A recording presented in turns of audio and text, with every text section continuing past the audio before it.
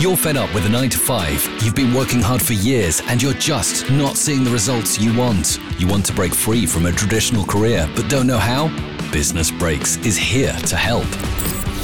Subscribe now and rate and review on your favourite podcast platform. Enjoy the show.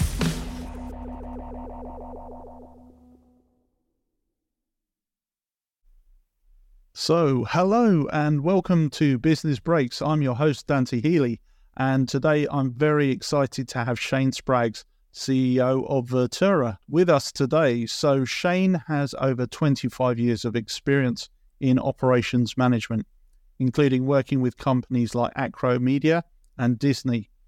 He is also the co-author of the book, The Power of Remote, which provides insights into how remote work can be leveraged to produce maximum productivity and efficiency. It's a comprehensive guide written by Shane and Cynthia Watson. Both are top executives with decades of experience in remote productivity, project management, and corporate efficiency. This book aims to help managers and employees embrace and optimize remote work, whether in hybrid or completely off-site settings. So providing insights, strategies, and practical advice, including building a remote team, creating an effective remote workplace, optimizing remote performance, and developing effective virtual leadership. Shane, thank you for joining us today. I'm eager to learn more about your expertise. Oh, thanks so much, Dante. It's a pleasure to be here. Pleasure on my side as well. So just to kick things off, Shane, what inspired you to write about the power of remote work, and what are some key takeaways from the book? But obviously the pandemic had a huge part to play in it. We're working remotely as Vertura for many, many years, probably 10 or 12 years now. Just I had to do the math on that, I think since 2011. And when the pandemic hit, we were already, we had been doing remote work for years at that point. And we saw the opportunity to share our experience with more people who are just now being thrown into through this remote work life. And a lot of them had very little experience with it, and a lot of the challenges they had with it weren't necessarily with the people, but it's more of the people the employees knew what they were doing for the most part. It was more the managers, the HR team, the executives who were really thrown for a loop. They weren't ready to work remotely, and they weren't ready to manage a team remotely. And we'd hoped it would get out a little sooner, but we also had to fall prey to some of the challenges of remote work. The book was actually finished early in 2022, but because of the distribution challenges, the publication took a lot longer. We got it live on February of 2023 this year. But even since then, it's become a bit of a bestseller in the HR space, and very well received. Yeah, and it's got a lot of insights, I have to say. Thank you for writing it, and it is a very topical subject, certainly with having gone through the pandemic and then transitioning for a lot of companies into what is a new normal, if not completely remote, at least hybrid working arrangements, which have, I guess, unlocked opportunities for certain companies, which we'll go into later in this episode. Coming to that, what are some key considerations for hiring, and if you want to do it successfully? Well, yeah, it's very topical. And of course, we're going through a period right now where a lot of people are being laid off. We've seen a reduction in the number of purely remote roles. So anyone who has a remote role is holding on to it. It's pretty tough to, a lot of companies are forcing back to work, although I think that's a bit more of a news story than it is a reality. A lot of companies are learning that, forcing people back to the office is not necessarily the best decision either. And a lot of companies are going with hybrid, which is trying to, find the better of both worlds, but still has some problems of each. And so for a company looking to hire, the first thing is, obviously just making sure you understand what the role is for that role. Are they able to work remotely? If so, what hours do you need them to be available for? Just some basic parameters. Next, the the real key thing is that you want to hire somebody who wants to be part of your company's vision, and you need to communicate that from the very get-go.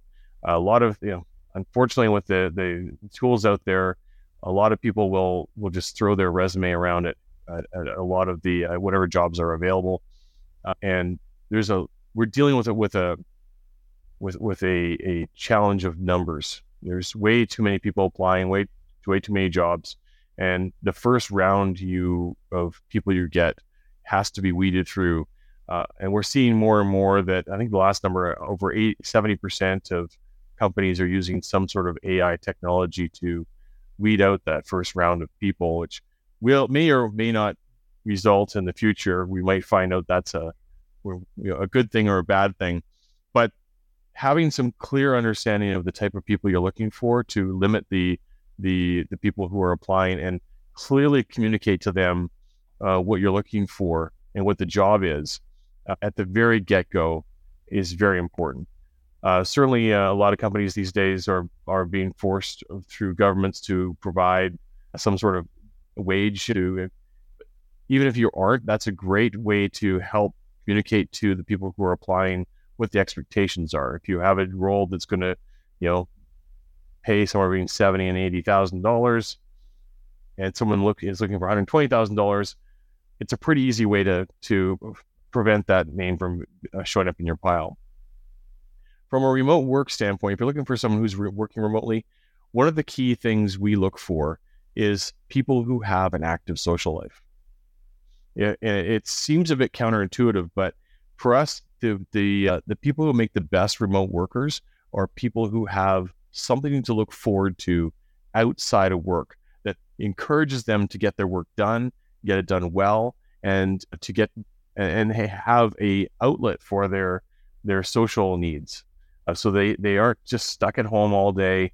Certainly remote work can be isolating for people who don't find ways of keeping themselves busy outside of the house. If you get stuck in the house for days on end, it can become quite challenging. So finding people who have active social life, and doesn't necessarily need to be they're going out to the pubs all the time. We're looking for people who have they're part of sports teams, they're part of charity groups, they're part of any sort of extracurricular activity that it's a passion of theirs that keeps them busy. For example, I do a lot of hiking. I hike on a daily basis if I can, and have a yearly trip I make that all about hiking. That's something that gets me out, gets me with my hiking group, and I can talk to people, and it changes the focus from always working and always at home, and so we just find that's a key question to ask. What keeps you busy, outside of work, and then obviously, as I mentioned earlier, making sure that things like time zones and hours of work, and they're going to work for you. Just because you can hire someone anywhere in the world doesn't mean you should. If they're going to be 13 hours difference, that's going to be a problem, especially if the rest of your team is in one time zone and everyone else is somewhere else. That's going to change how the company operates to keep them communicated. So a lot of little considerations just to make sure you hire the right people. Yeah, a lot to unpack there, and as I can see, you have to be more balanced. You can't expect someone who gets too comfortable sitting at home to just be a balanced individual. So they need to be someone who's a bit more, I wouldn't say thinking too much about their personal activities, but certainly there has to be something there that keeps them motivated beyond just because we all do need that. Yeah. And then when it comes to onboarding, one of the most critical steps with any new employee is how you do onboarding. We have a over 100-step process we take people through that is from, I'm about to be visited by my cat. Part of the perks of living, working at home. Speaking of social lives. Yeah. She owns the windowsill just above my desk here, so she comes visit every once in a while. Onboarding is critical, and making sure people meet people as soon as they join. We've talked to people who got hired with a large government body, and then they got added to a bunch of meetings. 5 days into it, they haven't met a single person. They're not introduced to anyone. They show up on meetings. No one knows who they are. They have to answer questions like, "Why are you here?" And that's just the wrong way of doing it. So take an active role in making sure that you have somebody who's an onboarding buddy who they can talk to, who is going to be there to be their social connection to the rest of the company, help them find things that maybe the manager may overlook, but also have a very clear set of, okay, here's everything they need to know, here's all the people they need to talk to. And then I'm a big proponent in having, set goals for the first week. At the end of the first week, set goals the next week, and then do that for the first month. And at the end of the first month, set it for the next month, then the next month, and by month 3, now you can set up for the next 3 months, and before you know it, you have a performance management plan that's all driven by conversations you've had with the new hire proactively, as opposed to it being something you're trying to catch up on. So onboarding is a really critical step, and if you haven't got an onboarding plan yet for your employees, often it's just simply sitting down and starting a list. What do they need to know, and how they're going to find out about it? You don't necessarily need to document everything. You don't want people to be sitting at their desk and reading for 3 days straight. No one wants to do that. You also don't want them sitting there watching videos for 3 days straight. You need to give them a mix of things to do, interact with real people, but some sort of, there's a good mix there if you have some independent onboarding activities that they can do while the team that they're joining can keep working as well, because it takes everyone's time to hire somebody and bring them onto a team, and sometimes it's not always easy for the manager to find time to onboard somebody. Yeah, and I think you find that you learn. I forget. It's I think the term is osmosis, where you have people around you, and because of the conversations, you're picking up information about what's going on within the business.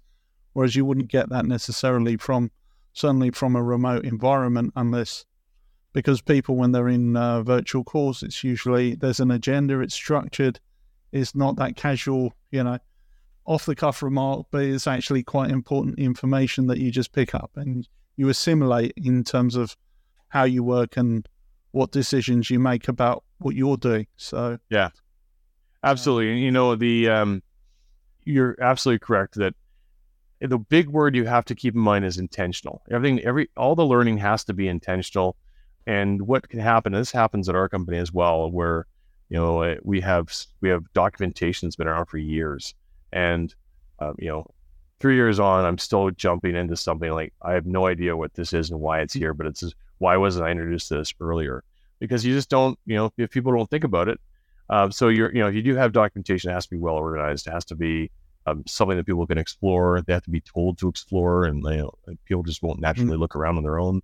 And they oftentimes in this day and age, people won't read and comprehend as much. You give them a page of text to read, they'll skim it, and they won't get the value out of it. They hope they will. So you have to also give them different ways of learning and some on the job experience. It's a lot more complicated than people give credit for. Yeah.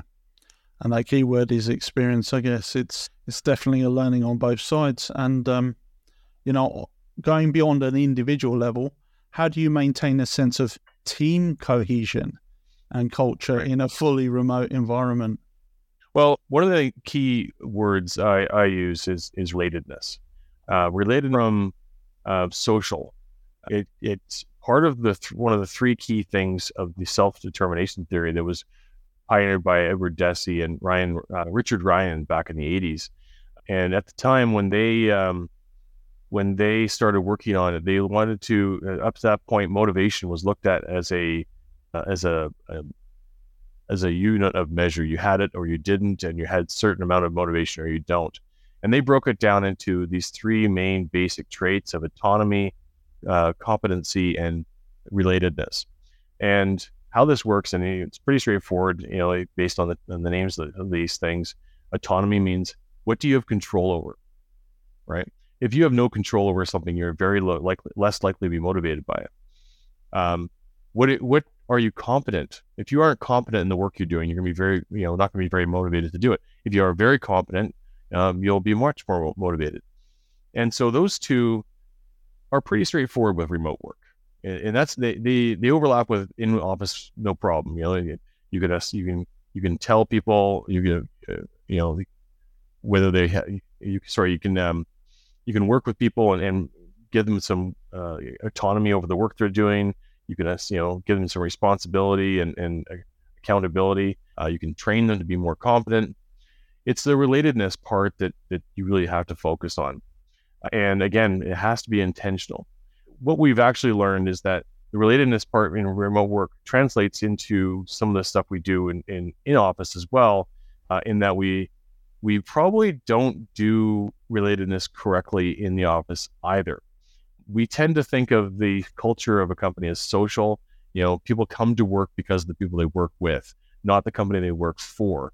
And if that's the case, that's probably a bad thing anyways, even though, they're coming to the office, they enjoy it, but they're coming to work with the people they are with. So from a remote work standpoint, there has to be much more focus on the goals of the company, the vision, the mission, the purpose of the company, and then how that all filters down into that individual. So what goals does the department have? What goals does the team have? What goals does the individual have? And how do they all stack up and affect the work that they're doing? Then from a team standpoint, there's a lot of things you can do with team building and building that remote work culture. They just need a bit of a change to how you'd normally do it within office. So in office, you take everyone home for lunch. Great, we have a chance to socialize, and it makes sense to people. Let's just go out and have a meal together. Reality is you're most likely getting stuck at the end of the table with somebody, and you're only talking to that individual for the whole time anyways. And the value you get out of that is not the small talk. It's when you finally get past the small talk and you have these bits of conversations where you learn something about somebody, right? So what we encourage you to do is that have intentional activities that get past that small talk and encourage people to share a bit more about them, because people will have trust when the competency is there, when they feel people are competent and they feel related to those individuals. I'll give you a couple of examples. So we have, we do a lot of icebreakers. So for large meetings, we have a lot of people on, up to a certain point. The icebreaker is, prior to remote work, was sort of the domain of the consultant, right? They come into the office, the first hour would be burnt using some sort of weird, hey, everyone stand up now and get in an order of the height, or figure out whose birthday's next, right? And it was meant to warm people up and get people ready to do some sort of additional consulting sort of style team building activity. Remotely, you can have, there's a variety of icebreakers you can do that get people to open up and share small bits of information about themselves that breaks down some of those barriers. A good example, for example, is what's your favorite smell, right? So if you were to share that, it's not something you normally would say, sit down and talk, but you can have someone ask that question. And then when you think about your favorite smell, it's unlikely you're just going to say, I like the smell of chocolate chip cookies after they've come out of the oven. Well, there's probably more to that. And then when I say that, you probably like the smell of chocolate chip cookies when they come out of the oven as well. So it builds a bit more of relatedness, and it starts to make people feel comfortable with each other. Then from a team building standpoint, the real key thing is to have a team building events that are facilitated. You need someone to run it. I'm sure we've all been there where the company you're working for has organized a happy hour, online happy hour. Let's all get together online and we'll sit there and look at each other and have a few drinks. Well, what happens? Well, you have a lot of awkward silence.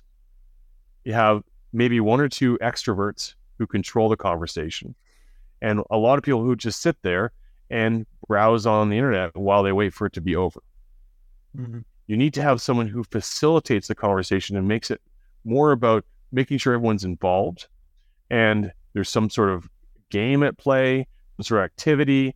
And I've actually wrote a blog about this not too long ago. There's a list of things you can do, and actually had a great experiences recently earlier this week, I got invited to try out a activity that someone had put together where you get online and you actually control live action remote controlled cars with lasers on top.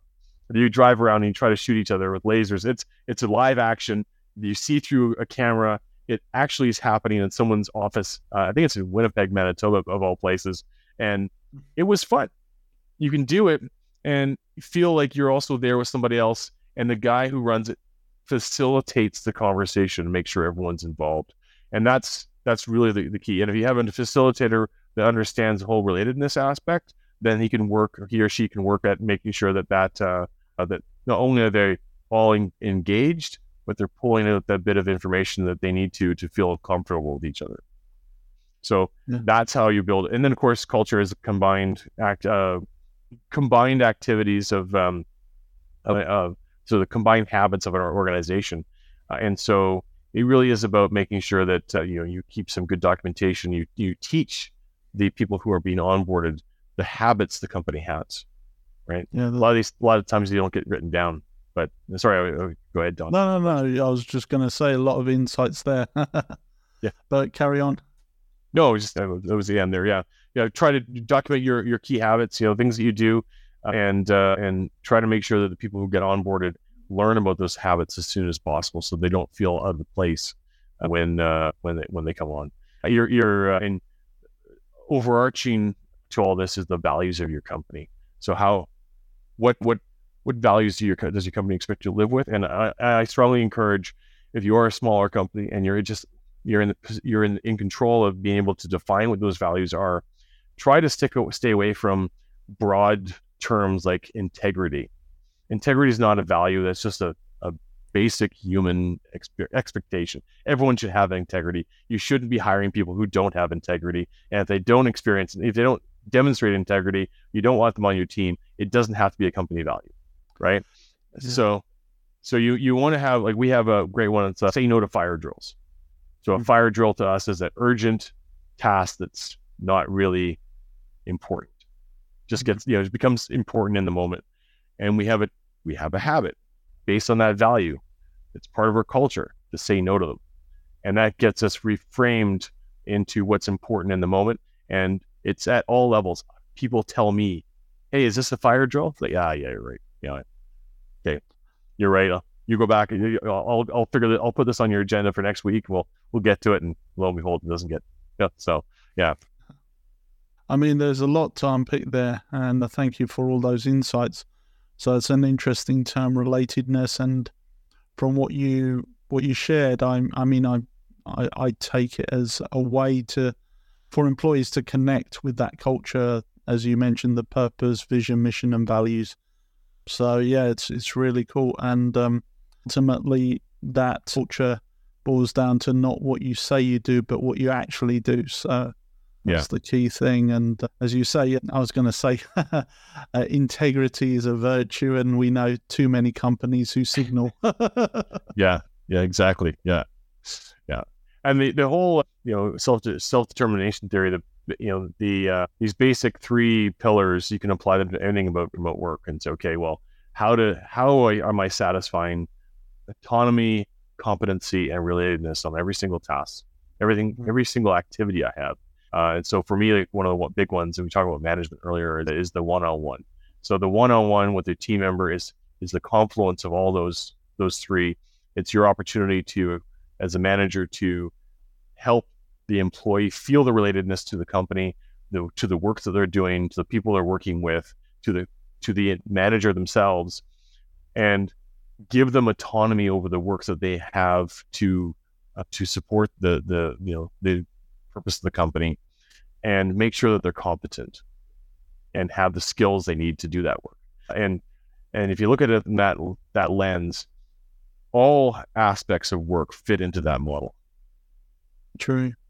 And coming back to that management piece, it's so important that you manage your team well. However, there are always challenges, right?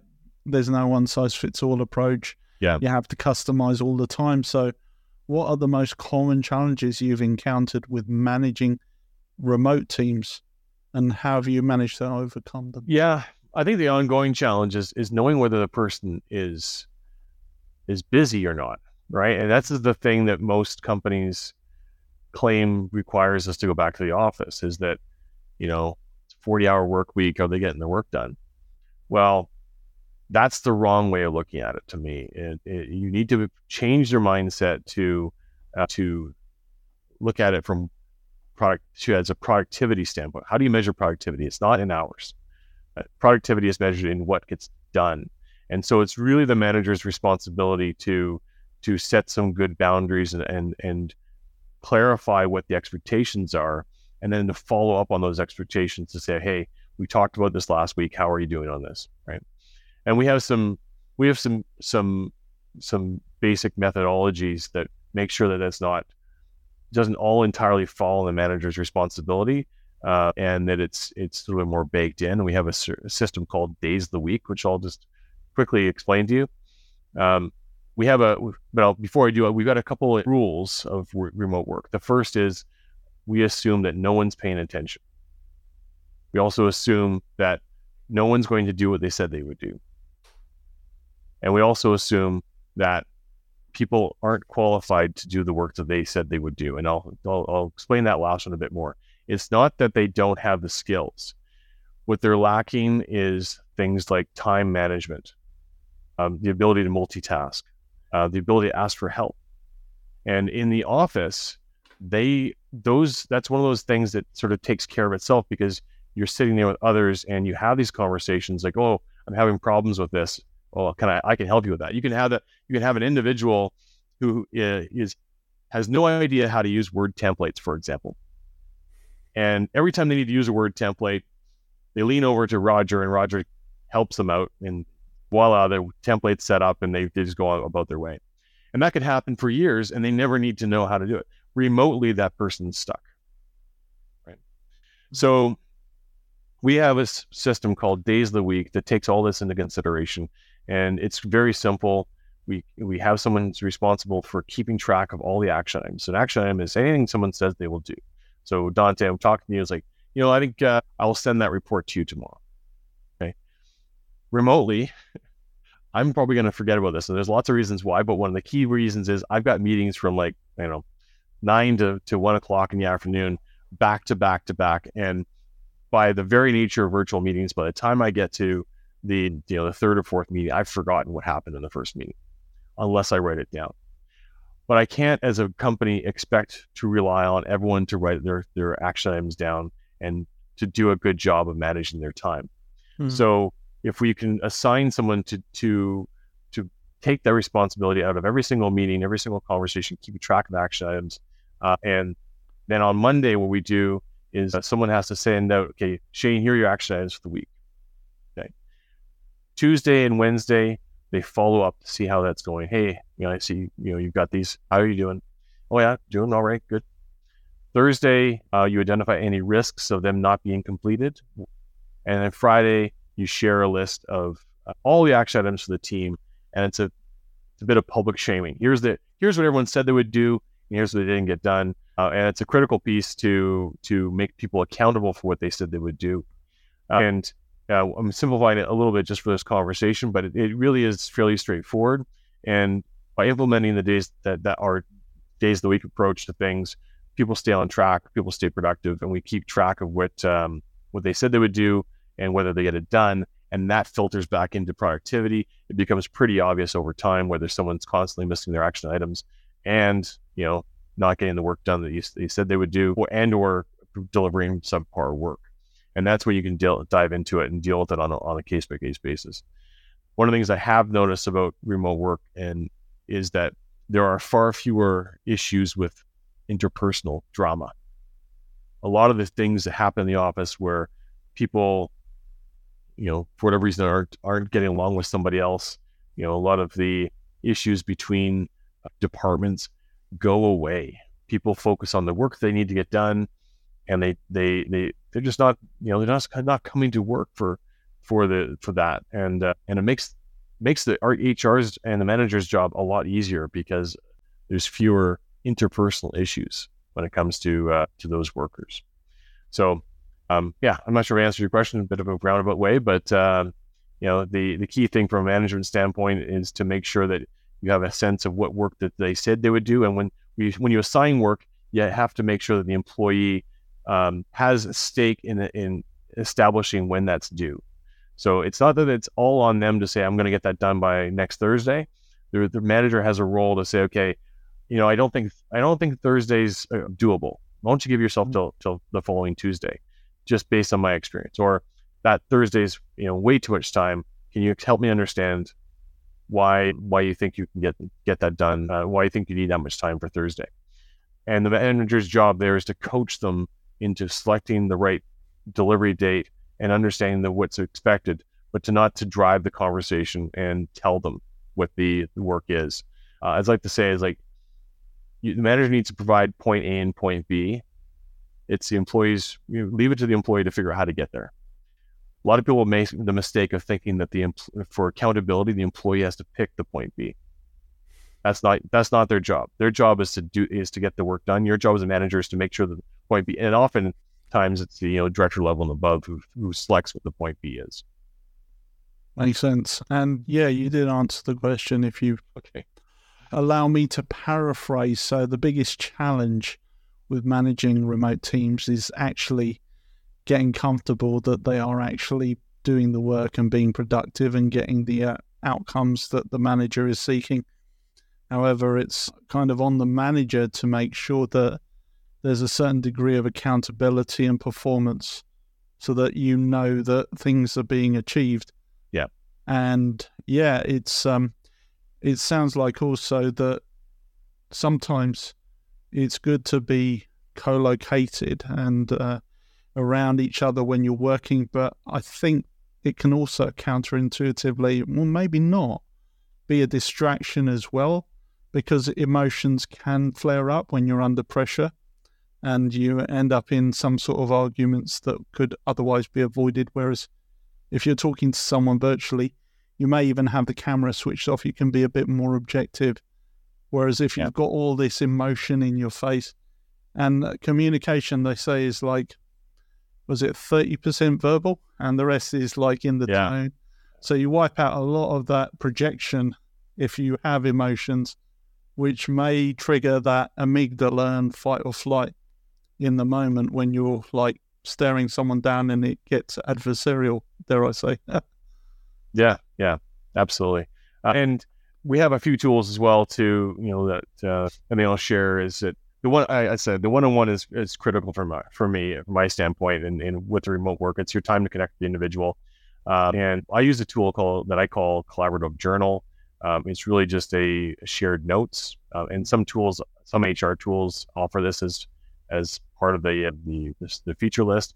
But take a Google sheet or a page, and just keep track of through the course of the week items you want to talk to that individual about, and they have access to it as well, and then you go through it on your one-on-one, and it's amazing the impact this has. It not only does it give you a list of topics to talk about on your one-on-one, it also takes those interruptions away from the week. As it's going by here again. She's persistent. No worries. It takes those interruptions. So instead of me tapping on your shoulder and say, hey, do you got a second? Right? Well, I can just put that into your journal and deal with it on our one-on-one. And that, again, keeps people more efficient at use of time and more productive. The thing that should be obvious to most is that all of what I'm saying are fairly decent best practices for being a manager, right? Remote doesn't need different management techniques. It just needs good management. And unfortunately, the way our businesses grew in the office, a lot of people can get away with being a manager, but not being a good manager. Yeah. No, I completely agree with that. And, there's always been this, what do they call it? The dichotomy of the manager versus the leader, when really, and what you see is on the left side, the manager is bad, the leader is good.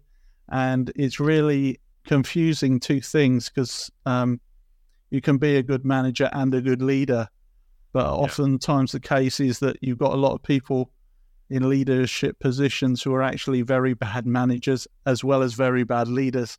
And then they assume, same with managers who maybe tend to micromanage and can't make calls, but they're happy. They're actually doers a lot of the time who've been promoted maybe before they were ready, and then end up having that temptation maybe to go into their comfort zone by doing the work for the team and showing them that I can do it better. And that's how they end up competing rather than leading. But yeah, it's interesting. And I guess talking about leaders, how can business leaders create that strong sense of purpose and alignment amongst remote team members, especially when they're physically dispersed? Yeah, great question. And it requires that they have to communicate more often, and they have to believe in the vision as well. So many companies are based on a very weak purpose, right? And and it's I had this earlier on in my career where when we were working, well, I don't want to call anyone out, but we were, it was very clear to us that we were there because we enjoyed doing the work, as opposed to what it meant to the customer and what it meant to the world as a whole, right? And so by not having any purpose, it became difficult for us to focus the work we were doing and hire the right people and sell to the right industry and so on and so forth. And so leaders need to be very clear, have a very clear understanding of why the company is in business, what achieving success means, not just to them, but their customers, and what impact they're going to have. Maybe if you're lucky enough to be in one of these companies that has a broader impact in the world, that's even better. You're making the world a better place. And then to communicate it on a regular basis, right? Like, every all hands, make sure you mention the mission of the company, or why are we in business? Play a very strong role in yearly planning. I've put together a process for doing strategic planning remotely, and it just needs to follow some basic rules, right? Like, make sure you gather the right information, know as much as you can before going into it, and involve people in the decision-making process so they feel a sense of ownership. And then revisit it regularly. Once a month, checking on your departments, once a quarter, checking on your goals. I mean, everyone, I'm sure you've heard of this before in lots of books. So few companies actually do it, and do it well. And I'm speaking mostly to the smaller companies. The world's made up mostly of the SMB size companies, and those are the ones that have the most to gain to add a little structure to their company, and the most to gain from hiring remote workers, because it's an advantage that the large companies are currently passing up on. And then on certain meetings, we often use as an icebreaker, we talk about, hey, who's lived our values this week, right? And make sure there's a strong focus on rewarding people for doing a good job, and reiterating in performance reviews how they're matching the values of the company, how they're accomplishing the goals, how they're moving the company forward, bringing everyone along for the ride. That's the goal of the leader. Yeah, you have to inspire people with that vision, and it's making people feel included and part of something is really important to, and certainly not just from a motivational standpoint, but just getting that alignment to the vision, and people buying in, because that belief, and even if it's just for like one goal or one objective, that really does create so much more in terms of results. But yeah, it's really good. Thank you. So I guess moving on from that, taking it beyond the business perspective to the actual employee now, and I dare say a concern for remote workers is that potential reduction in career advancement opportunities due to that lack of visibility. And do you believe that there is possibly a sort of like a case to be said that there may be sacrificing some upward career mobility in exchange for that flexibility? And if not, if employees aren't willing to settle for trade-offs, what advice do you have for remote employees who aim to advance their careers despite the challenges of working outside a traditional office setting? Yeah, and it's not a simple answer. It really depends on the scenario. If you have a large company that offers remote work to just a handful of people, and you're one of those individuals who's not at the office, you're not visible. It's gonna be a problem, and but it might not be a problem for you. Maybe your aspiration isn't the corner office, right?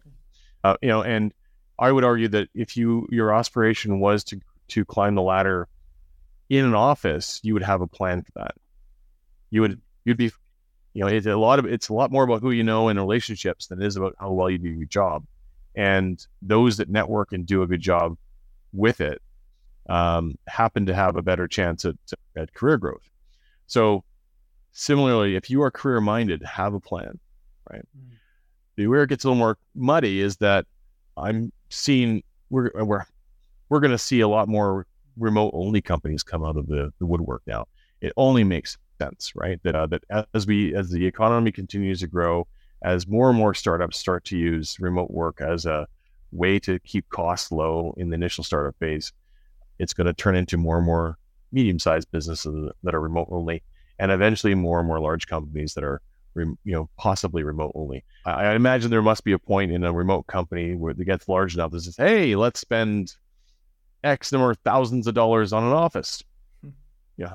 I don't know when that point makes sense, but I can imagine, maybe you get to a place where you're global business, and like, hey, let's finally put an office down in Chicago. I don't know why, let's do it. And our team spread all over the world. So, I'm expecting that over, the natural state of things will be to see more and more remote only companies, more and more larger remote only companies. And in those situations, they will have to have different approaches for hiring and picking the next, evolving people's into the next roles. And a lot of that comes down to mentorship and coaching. And larger companies tend to have a list of people on a watch list. Hey, who's got potential. Companies know that it's hard to hire somebody new, and it's easier to grow them from within. So that's there's those conversations happen in a myriad of everything from stay interviews to performance results and whatnot. So it's not a simple question from a broad scheme of things. The simple answer is for an individual to take ownership of it. I went far too many years in my own career without really taking ownership in what I was doing and having a plan where I thought I needed to go and what I needed to do to get there. I'm sure there's still more I could do in that respect. But the sooner you can realize that no one's going to take a more interest in your career than you are, the sooner you're going to have a better chance at going to where you want to go. And there are people who don't want a corner office. We have people on our team who are very happy with what they're doing because it fits with their work-life balance. And that's the other complication, is that over the last 3 years, people have discovered that there's more to life than work, right? Like, why spend 60 hours a week working for a company who's going to take the value you've given them and give the pay things to an executive, right? And there's a lot of people found light through the pandemic because they realized they can do less work and spend more time living this short time that they have. Yeah. And sometimes it might not be less work if they're balanced and they're productive. It's not about the hours you put into the work. It's the work you put into the hours, I guess they say. Yeah, exactly. So hopefully win-win.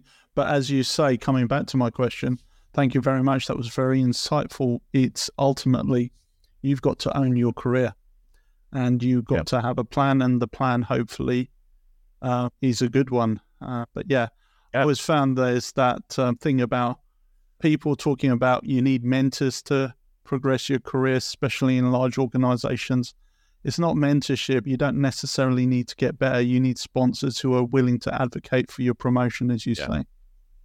Yeah, it's that relationship that matters, and Certainly if you get a mentor who's higher up in the firm, and talk to their buddies and talk to you about it. And it should be obvious to anyone who's in a working from home in a large business, large enterprise company, that they need to have more visibility. Absolutely. Thank you for that. And I guess a little bit coming back, because I think it's been a great discussion. Or any companies who are still maybe on the fence about remote working, what advice would you give to companies who are still hesitant about embracing a remote or hybrid model? Yeah, well, it's not about the employees. It's about your managers and your executives and your HR team. They're the ones who need to be able to manage and facilitate a remote work. The employees, you have to trust your employees. If someone's going to goof off at work and not getting work done, they're going to goof off at home. And the people who you want to keep, the people who are going to be very proactive and productive at the office, will be the same people who are going to be very proactive and productive at home. You're just giving them a better option. You're giving them the opportunity to save money on commuting, get hours back in their day, be able to zoom out to go help their parents or infirm parents or something, or go to an appointment, or go to pick their kids up from school, and have that integrate into their work. And if it comes down to, most executives think in terms of money. So what is it actually savings for the company as well? Well, remote workers, it's been proven, stay with a company longer. There's less turnover, and we all know that replacing someone is very expensive compared to training them and treating them well and managing them and keeping them on board. So in just the pure replacement costs alone, it's a savings for the company. You can save money on the